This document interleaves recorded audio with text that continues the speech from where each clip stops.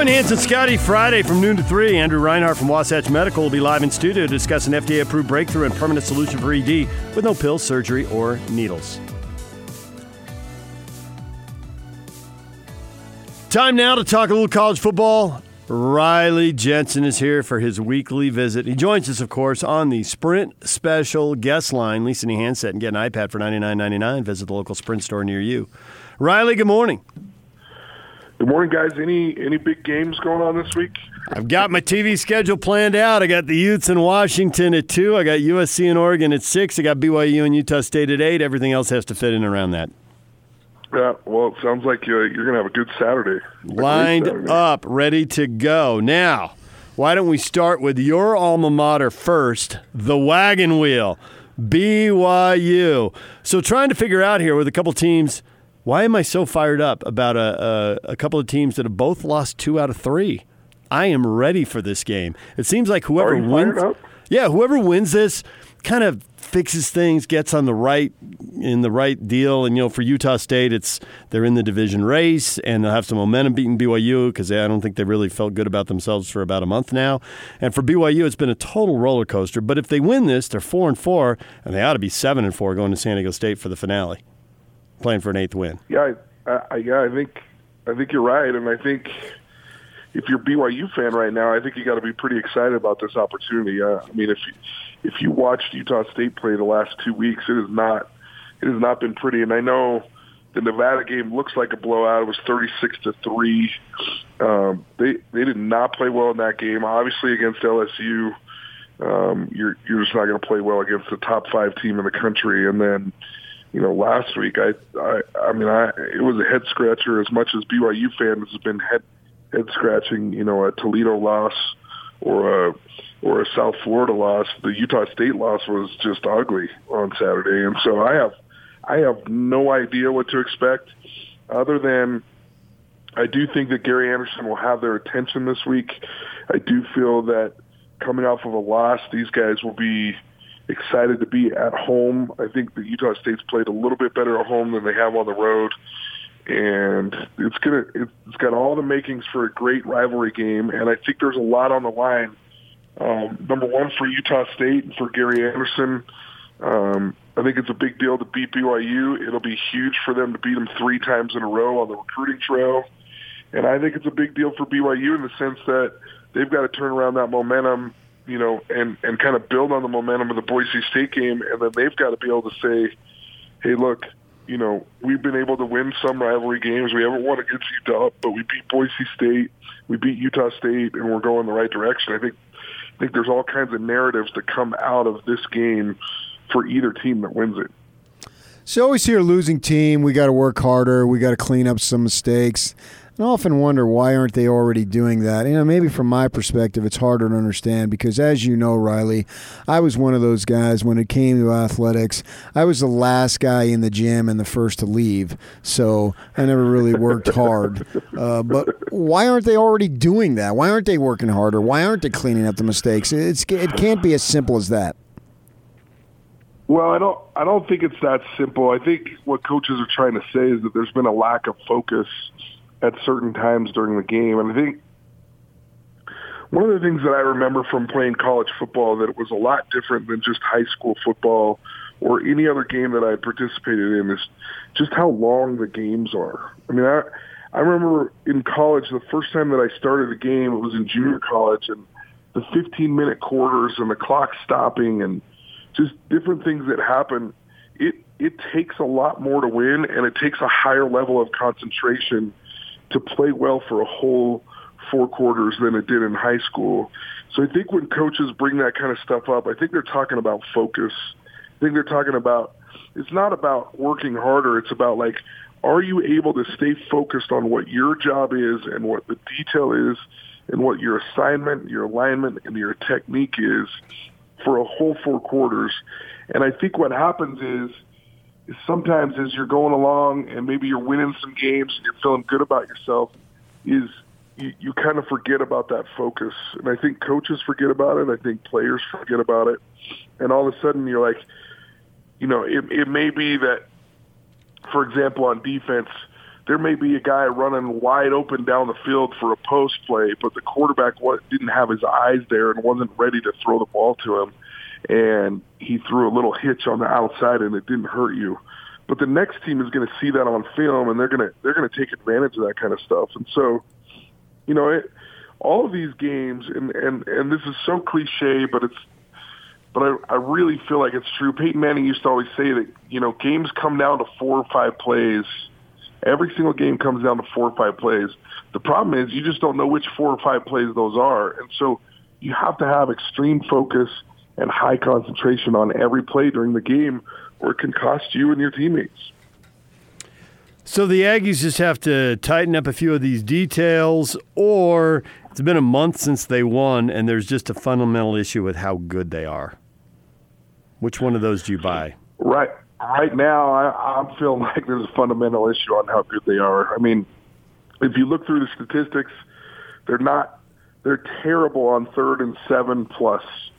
So, I mean, I think Jordan Love is something like 17 of 38 when it's 3rd and 7. And you go, okay, well, everybody's bad on 3rd and 7. And I'm like, yeah, but there's a high number of pass plays. There's a high number of things that are happening there. So that means on 1st and 2nd down, they're not running the ball very well. That means on 2nd down, they're not getting plus yardage to get themselves into a 3rd and 6 or less. And you're right, everybody has a high percentage of completions, a high percentage of 3rd down conversions when it's 3rd and 5 or less. But that's a result of the concentration on 1st and 2nd down. And I feel like the offensive line for Utah State has struggled. I don't feel like the run game is particularly as good as it has been. I think that receivers have dropped the ball for Utah State, and I think that makes it hard on a quarterback sometimes. But I also think we have to start looking at Love and just saying, look, you need to play better. Because there are plays where there's guys wide open and he needs to make the throw. And there's times where he is receiving blocking and everything is fine and he's just not making the play. And so I think he has to step up. I mean, I know that this is a guy that before the season started was a Heisman Trophy type candidate. That doesn't mean he was going to win it at Utah State, but it was nice to be included in the conversation. He's still being included in the conversation for being drafted to the NFL. But right now, he needs to play better. And I think that's just an easy statement. And I think he knows that. I think he's probably – I mean, when I watched him in the Nevada game, I was like, man, this guy is pressing. I don't know if he has some sort of like false pressure on himself as to what he has to do. And then when I watched in the Air Force game again, I thought the offensive line didn't block as well in that game, but I still felt like he was pressing in some ways. And he's just got to relax and just play and just let the game come to him, because right now he's really pressing to get better. And I think that's a hard situation to be in. And so this is going to be a tough game for Utah State. When I think about it, I mean, I think it's going to be tough for them to be able to run the ball with this offensive line, and that's with a defensive line that's not that great for BYU. So Utah's got the massive game. Is it November they're going to gag, or is this a new November and Tyler Huntley's playing so well and the defense is so awesome that come one, come all, we're going to beat everybody? Boy, it'd be really hard for me not to imagine Utah winning this game. But that being said, it's very tough to run the table, and we've all talked about this. We've talked about how there's always a game that we scratch our heads. There's always a game that doesn't work out exactly the way that we thought it was going to be, and maybe that was just the USC game. Maybe it's not, but I mean, I have a hard time watching the way the University of Utah is playing defense, the way Tyler Huntley's playing offense. I have a hard time thinking anything but wins for the University of Utah for the rest of the season. Now, will USC trip up? I don't know. I mean, it looked like maybe they're going to trip up against Colorado, and they came back and won that game. But, man, it'd be hard to pick against the University of Utah with Moss back, with Huntley playing the way he is, and the defense playing the way they are. We spoke to Andy Ludwig. He's not available very often. They rotate through assistant coaches. There's 2 assistant coaches available every Tuesday. That's it. During the season. You talk to him in spring football forever. But during the season, that's it. And so Andy Ludwig was available this week. PK and I went up and spoke to him, and the only reason he wouldn't go full bore praising Tyler Huntley is he wants him to play like this for 5 more games. I mean, he was asked about a letter grade, and he wanted to give him an A, but he gave him an A- because he's got to do it for 5 more games. It's like, you can't have an A yet because the final exam isn't here yet, basically. When you see Tyler Huntley, do you see him playing at that level? Because we know coaches like to criticize players. There's one more thing you got to do.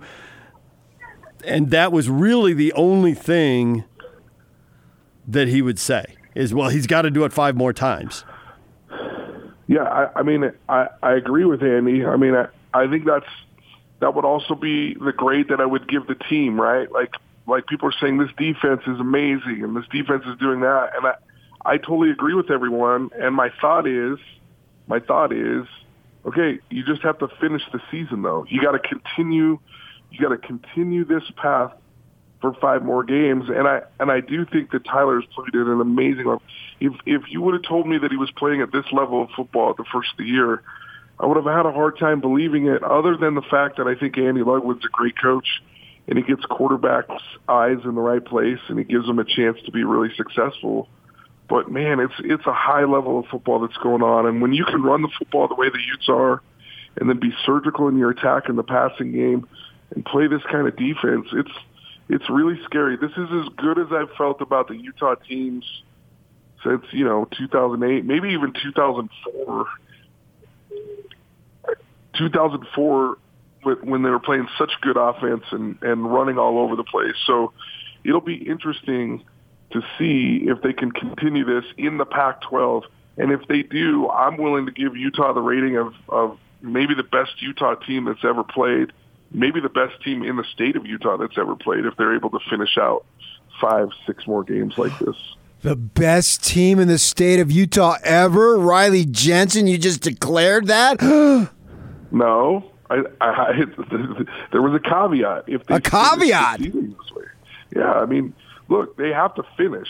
But right now, all signs are pointing to that they could do this, and they look really good right now. I can't say enough nice things about them. I mean, I would not want to play against this defense. And normally I love a team that blitzes and plays man-to-man defense because somebody's going to slip, somebody's going to be out of position, and you can get big plays. And you're just not getting big plays against these guys. And so it'll be interesting to see. I mean, Washington's going to be a big test. And I think when Eason is on, he's really good. And, Washington is going to be well coached. They're going to have some things prepared for him. But I think Utah's up to the task. That's his caveat. No doubt I'm not picking against them. Did you know that Riley speaks French, DJ? I did. I actually knew that. That's his caveat. Now, can you spell caveat? Because that's a big word, Riley, for a Utah State guy. C-A-V-I-A-T. Leave me alone. I was a quarterback. That was well played, Riley. I think first team all whacker. I think it's E, not I. A caveat. That's what I get when I go to the dentist. Don't tease me for using big words. Come on, man. What is this? What is this? Another day with PK. What are you talking about? What do I know, man? I'm the last guy to the gym and first to leave. And you know why you get a lot. And you know why you get away with that? Why? Because you've arrived. Oh yeah, have you heard I've arrived, Riley? Oh, who told you that you've arrived? The man, the myth, the legend. It's still a work in progress, though. You've never arrived, unless you're PK. Just threw that out in the middle of the Kyle Monday press Whittingham. conference. He said you've arrived. That's the enemy to all greatness is thinking you've arrived. Fact. You've never arrived, unless you're PK. I've arrived. So poo-poo on you. You Hey, can man. know what you can do with your caveats. You can stick them in your body caveats. I just don't want you throwing quotes out there that are going to get me in trouble, like best team ever in Utah. And With a caveat. C-A-V-I-T. C-A-V-I-T. Leave me alone. With a caveat. Then, jeez. So hoity-toity, Riley Jensen.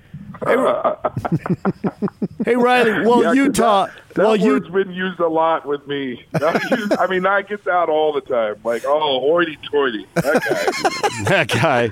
He's a first-team all-whacker. That guy, Riley Jetson, he's hoity-toity.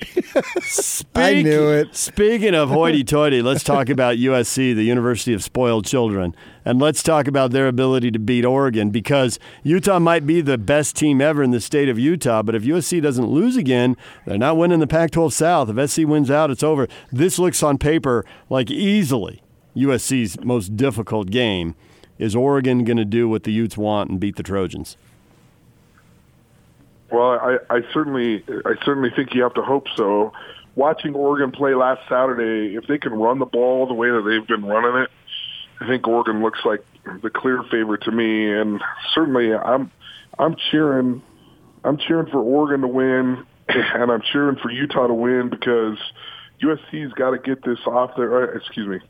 The Pac-12 has got to get this off their back a little bit. I mean, wouldn't it be nice to see, 2 one-loss teams going into the Pac-12 championship, and then really make the college playoff make a decision about the Pac-12 and respecting those teams as maybe 2 teams that could play in the playoff and should be included in the playoff, because they haven't really been included. They haven't been allowed to the table yet. Well, particularly when you get to Santa Clara, it's not like, oh, is the winner going to get in the playoff? It's been basically already established that the winner is not going to the playoff. You're still playing for the Rose Bowl, and that's a big deal, but it would be cool if the winner had a shot to get to the playoff. It would still be in discussion. Normally when we get there, that's not in discussion. Right.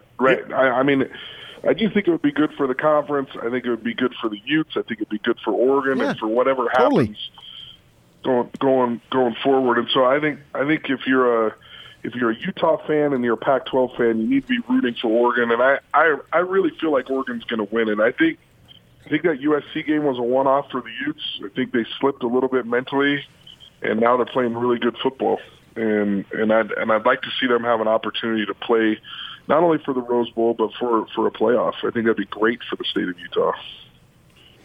Riley, thank you. We appreciate it. We'll talk to you again next week. Thanks, guys. Love being on your show. Yeah, I mean, he wanted to add a caveat, but Yak cut him off. Yak cut him off. No CAVIT for you. Let him get. Gary Anderson ends with "Go Aggies." Riley Jensen, the caveat is love being on your show. So you don't cut him off until he adds the caveat. A little quick with the trigger, my bad. The hand is quicker than the eye. I'm all about the caveat.